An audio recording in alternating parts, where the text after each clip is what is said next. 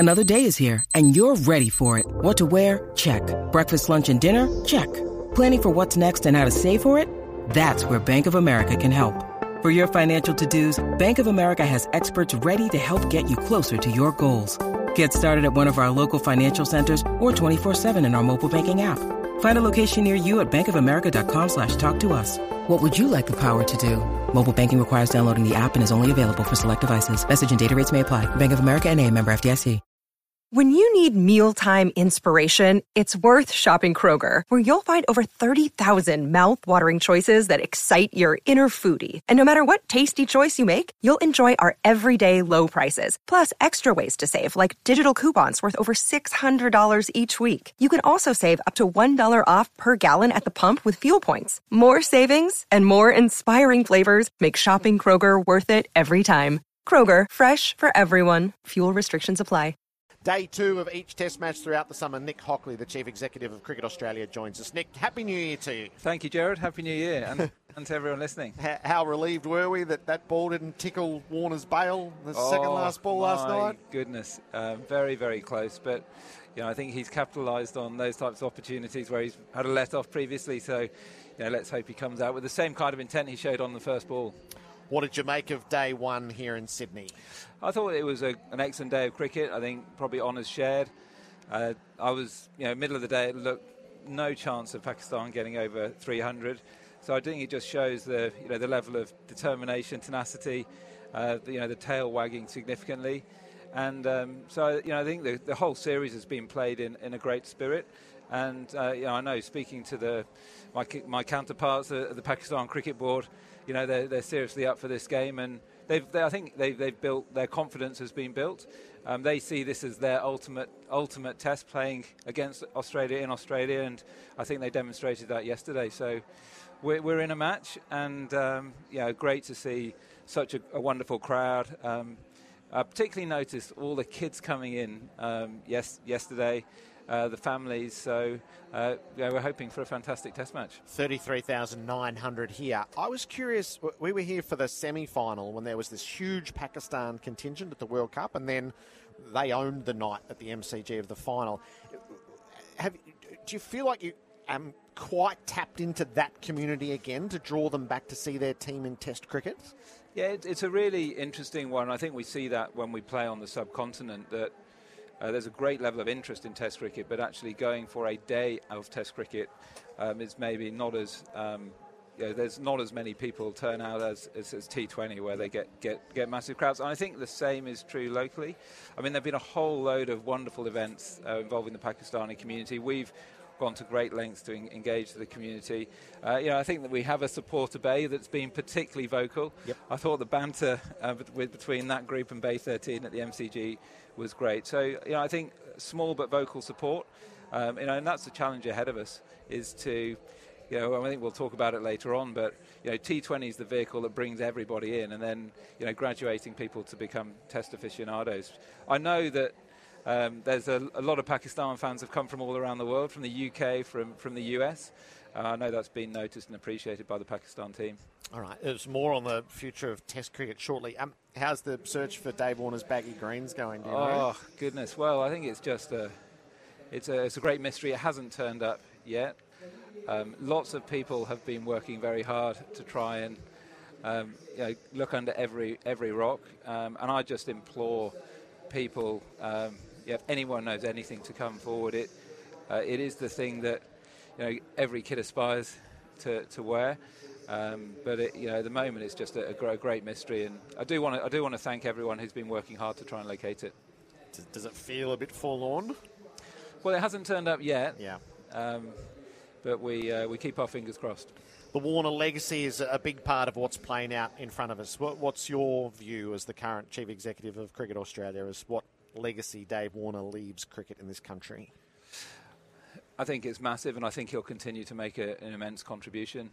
It's been a really great moment and week to reflect on his entire career. I mean, there's a lot of cricket. I think Andrew McDonald said it, our greatest all-format player ever. And I think this week has been a great opportunity to reflect on his entire journey. I mean, to be really plucked straight into international cricket with hardly playing any first-class cricket. Shows the prodigious talent that he is, I think, and he's just gone on. I think he's as fit as he's ever been, and it's just been a great opportunity to celebrate everything he's achieved. The numbers for me, which are really remarkable, are 2, 5 and 6.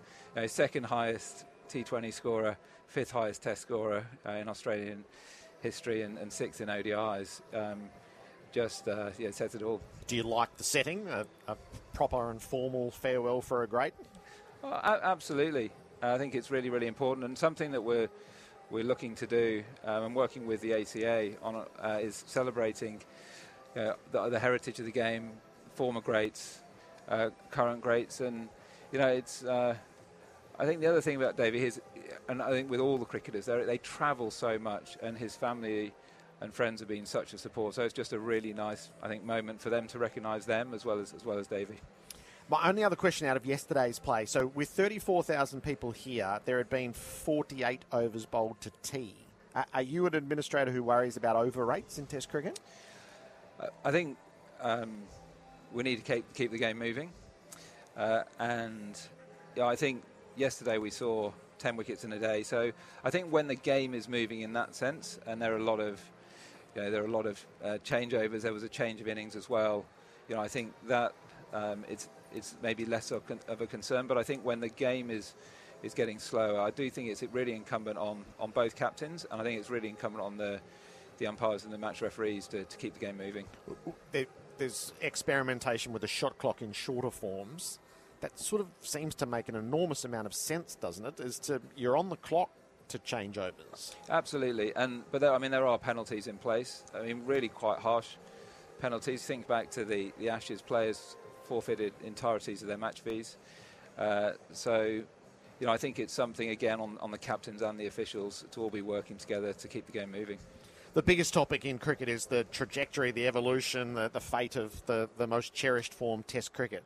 Maybe we just go piece by piece before the overall. How concerned are you to see South Africa's board prioritise its domestic T20 competition over a Test series? Yeah, I think that's been a wake-up call for everyone. I think the role of T20, as I mentioned earlier, bringing new big kids into the game, new people into the game, can't be underestimated. I think their T20 comp as compared to the Big Bash, we're in our 13th edition, they're in their second. There's quite a short comp. I think, for me, they believe that the two can coexist, and I think that this is if anything, this was a real scheduling, really suboptimal scheduling.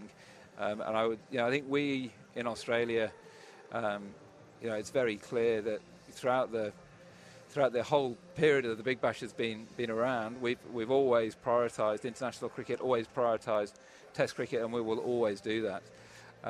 But I think this has shone a light, and certainly we'll be working with the ICC, working through scheduling groups to make sure those types of clashes don't manifest.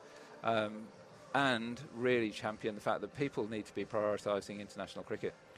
That's South Africa. The West Indies squad scenario is no different. 7 uncapped players and their 15 coming here. Now, the cause is totally different. How concerned are you that a team that was weak in Test cricket has been, through various circumstances, weakened further and is very shortly due on our shores? Yeah, I think the West Indies situation has been a bit longer in the make. I think if we step right back, if you speak to the vast majority of players, they all want to play Test cricket. If you speak to the coaching staff, Test cricket is where people really hone their craft. I think that the Mitch Starc example is a perfect case in point. He's commanded the highest IPL figure, having prioritised Test cricket over everything else for the last 3 years. Again, I think that it's incumbent on all of us to work together to get the scheduling right, and then to be supporting the other countries to be prioritising. I think the World Test Championship has been a really positive development, and teams do care about their position on the World Test Championship table and the points. So, I think this West Indies side, it remains to be seen. I know that it remains to be seen how strong they are. They have got some younger talent coming out, and they'll be wanting to make a name for themselves. The question is how long we can keep people in the international game before they then go on to T20 competitions. Is the FTP doing its job? So I guess we were just talking about South Africa and India is going to be crying out for a decider, but it's a 2-test series, and regrettably this has become such a trend as all you can squeeze in is 2 tests. Is there a need to reform the FTP to recognise the stresses at the moment? Yeah, so I talked about the World Test Championship. I think for me, the preference is at minimum 3 test series. So we'll keep advocating and championing that. So I do think there is work to be done on the FTP going forward, and it's really cementing the World Test Championship, really advocating for 3 test series as an absolute minimum. And then as best as we possibly can, making sure that domestic T20 competitions, we minimise the overlap for those countries where it is a source of important source of revenue, but every country is prioritising international and particularly Test cricket. Do you think there's a future where fewer nations play Test cricket? I think what we've seen over the last few years in Australia and what we're seeing this summer is, and what we saw in the UK over the English summer, is that Test cricket is really thriving in certain countries. And in that sense, it is a bit of a two-speed economy. The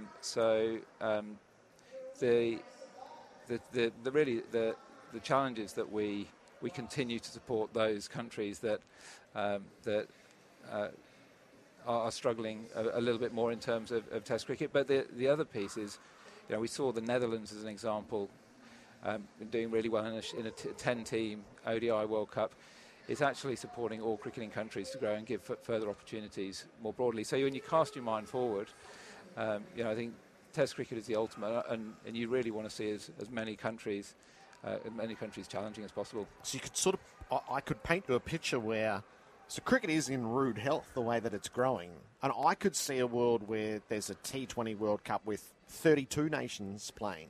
But I can't see a world where the same number of Test nations are playing. I'm just not. And in the middle will be the World Cup, which was delightful for the progress of Afghanistan and for the Netherlands. I just wonder, you rightly point out the 2-speed economy. Australia, England and India are going to be the bastions of Test cricket. But what are your responsibilities to try to keep other nations, or to bring them up to speed where they seem to have lagged? I think all the member nations together have a collective responsibility, and I think it's about context. I think it's about leading by example. I think it is continuing to prioritise the World Test Championship, and realise that it is a balancing act, and I think we should be. We should be celebrating. I think you're absolutely right that Test cricket here in those countries is in absolutely rude health. I've been, as I said, thrilled by the numbers of families that have come in. Absolutely thrilled with the crowds, thrilled with the television audiences. So there's a little bit around supporting, but there's also a bit which is actually, for players around the world aspiring to be testing themselves in the ultimate, and the Pakistan team have said that this is their ultimate. So I think Bangladesh are a really strong emerging nation, and ultimately it is a balance. There's never been more opportunities for players. There's never been more investment in cricket. There's never been more people around the world watching cricket. So it continues to be a really fine balancing act. So do you feel confident that in however many years' time, Pakistan will again be on a test tour of Australia? Very confident. I think we're not due to play them again in test series. They're out here next year for white ball, 3 T20s, 3 ODIs. But certainly within the next 8 years, we'll look to play them again. So I was wondering, we're about to see the next 2 summers are going to be bonanzas. I wonder if we'll get to the end of those summers and go, well, why would we have a summer without one of those 2 nations here when that's the premium product and when that's what everybody wants to see? I wonder if we'll flip the question in future and say, why aren't we playing India and England as the premium products all the time? Well, we're fortunate that England and India are coming out, whether it's for white ball or Test series, more frequently than they have. So that is part of the thinking. But we want to see everybody strong. There were people that suggested that this was going to be a weaker summer, but we've had record crowds in Perth, had a huge turnout in Melbourne, and this has just been the most wonderful event. So, I think, it just goes, Test cricket is really, really strong in Australia, and these players want to play in Australia against the best team in the world. So, I think that it's about keeping the whole of all cricketing countries strong, and really supporting new and emerging cricketing countries. And I think the US is massively exciting to have the kind of the triple momentum of T20 World Cup, the launch of Major League Cricket, and now cricket in the LA 28 Olympic Games. I think cricket is arguably one of, if not the fastest growing team sport in the world. So we do cherish Test cricket as the primary form of the game. There's no question. I believe every word you say on that front. Is it a truth internationally, or do you think it's just a... So I read South Africa's Cricket Board statement where they spoke about Test cricket, and their actions are exactly the opposite for whatever reasons. Is that truly held around the world, that Test cricket is still the form by enough administrators, visionaries and countries? I believe it is. I think it is. The challenge is the economics. And so... I think there are parts of the world where the revenue from a T20, an ODI and a Test match are the same, yet the cost of putting on a Test match is significantly higher. So, ultimately, I believe that the cricket fan will determine, what they want to see. And the cricket fans in Australia are voting with their feet that they want to see Test cricket. And they're also voting with their feet that they want to see Big Bash, and that's the beauty of cricket. So, but I think universally amongst players, coaches and administrators, there is a recognition that the purest form of the game is Test cricket. The ultimate test is Test cricket, and the format in which players build their skills to be successful in other formats is Test cricket. Yep. On our 2 major events, Boxing Day and the New Year's Test, have you locked long-term contracts in with the MCC and the SCG Trust? We're in discussions at the moment around the next 7 years with right across the country. Yep. So that you'll do the suite all at once rather than... So it feels to me like there's no world in which these 2 tests aren't in Melbourne and Sydney.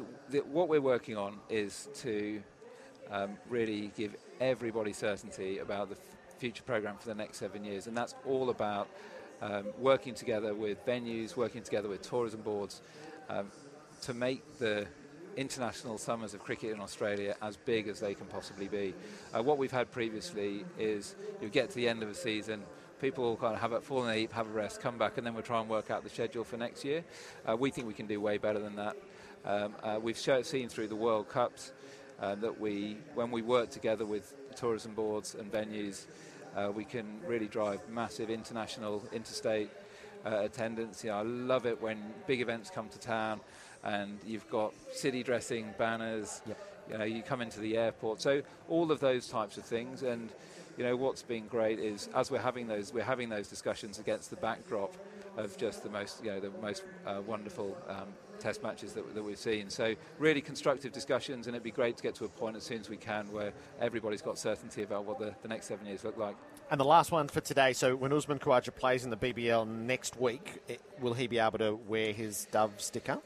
Yeah, so as I think I've said previously, we work really constructively with with Uzi. We did support his application for the Dove to the ITC. So once the test is finished, we'll sit down. I think he'll presumably then make an application to us. And I think given that we supported him to make the application to the ICC, I can't see that we'd have an objection. This is the pink test. It supports the McGrath Foundation. We're at 115,400 virtual seats as it's been flashed up on the scoreboard, so that's well beyond $2 million raised. It's given this test such a sense of purpose, hasn't it, over, well, nearly a decade now? Absolutely, and it's, that's where cricket goes beyond cricket. It brings everyone together. It's brought, brings communities, brings people from around the world, and, I think the McGrath partnership with the McGrath Foundation is the benchmark. I've had multiple calls every year. I get calls in the lead up, but also then after the test match saying, "Tell us about it. We want to learn other sports. Other cricket boards are trying to emulate it." I think it is, without question, the best social purpose, social impact partnership in world sport. And we were all really thrilled with the success of the partnership with the Shane Warne Legacy as well. So, I think it's our responsibility as the game, but also when the community comes together to have a positive impact. And just full credit to Glenn McGrath, Holly Masters, the McGrath team at the McGrath Foundation. They are just absolutely wonderful to deal with. Tomorrow's the dedicated day. So enjoy watching Dave Warner bat today, Nick. Hopefully it's long and prosperous, and it's good to see you. Yeah, thanks, Jared.